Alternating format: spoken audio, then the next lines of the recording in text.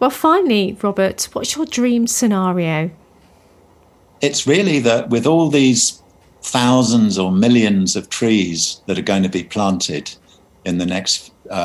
few years or decades, that we also think about what's going to happen to the wood when the trees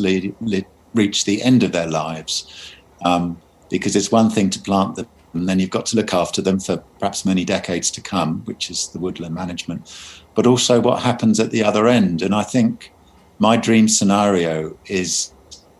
we start to think again about using wood, different species of trees, perhaps for different purposes, but using those different species to the sort of maximum potential, and find ways like Barn Club so that it's not just taken through kind of industrial routes, but it's taken through people, local people, being able to use their local woods and learn those crafts and skills, whether it's spoon carving with bits of willow or silver birch or something, or whether it's building timber frames for the use of their community or perhaps housing needs, I don't know, from the trees from those woods. That would be my dream.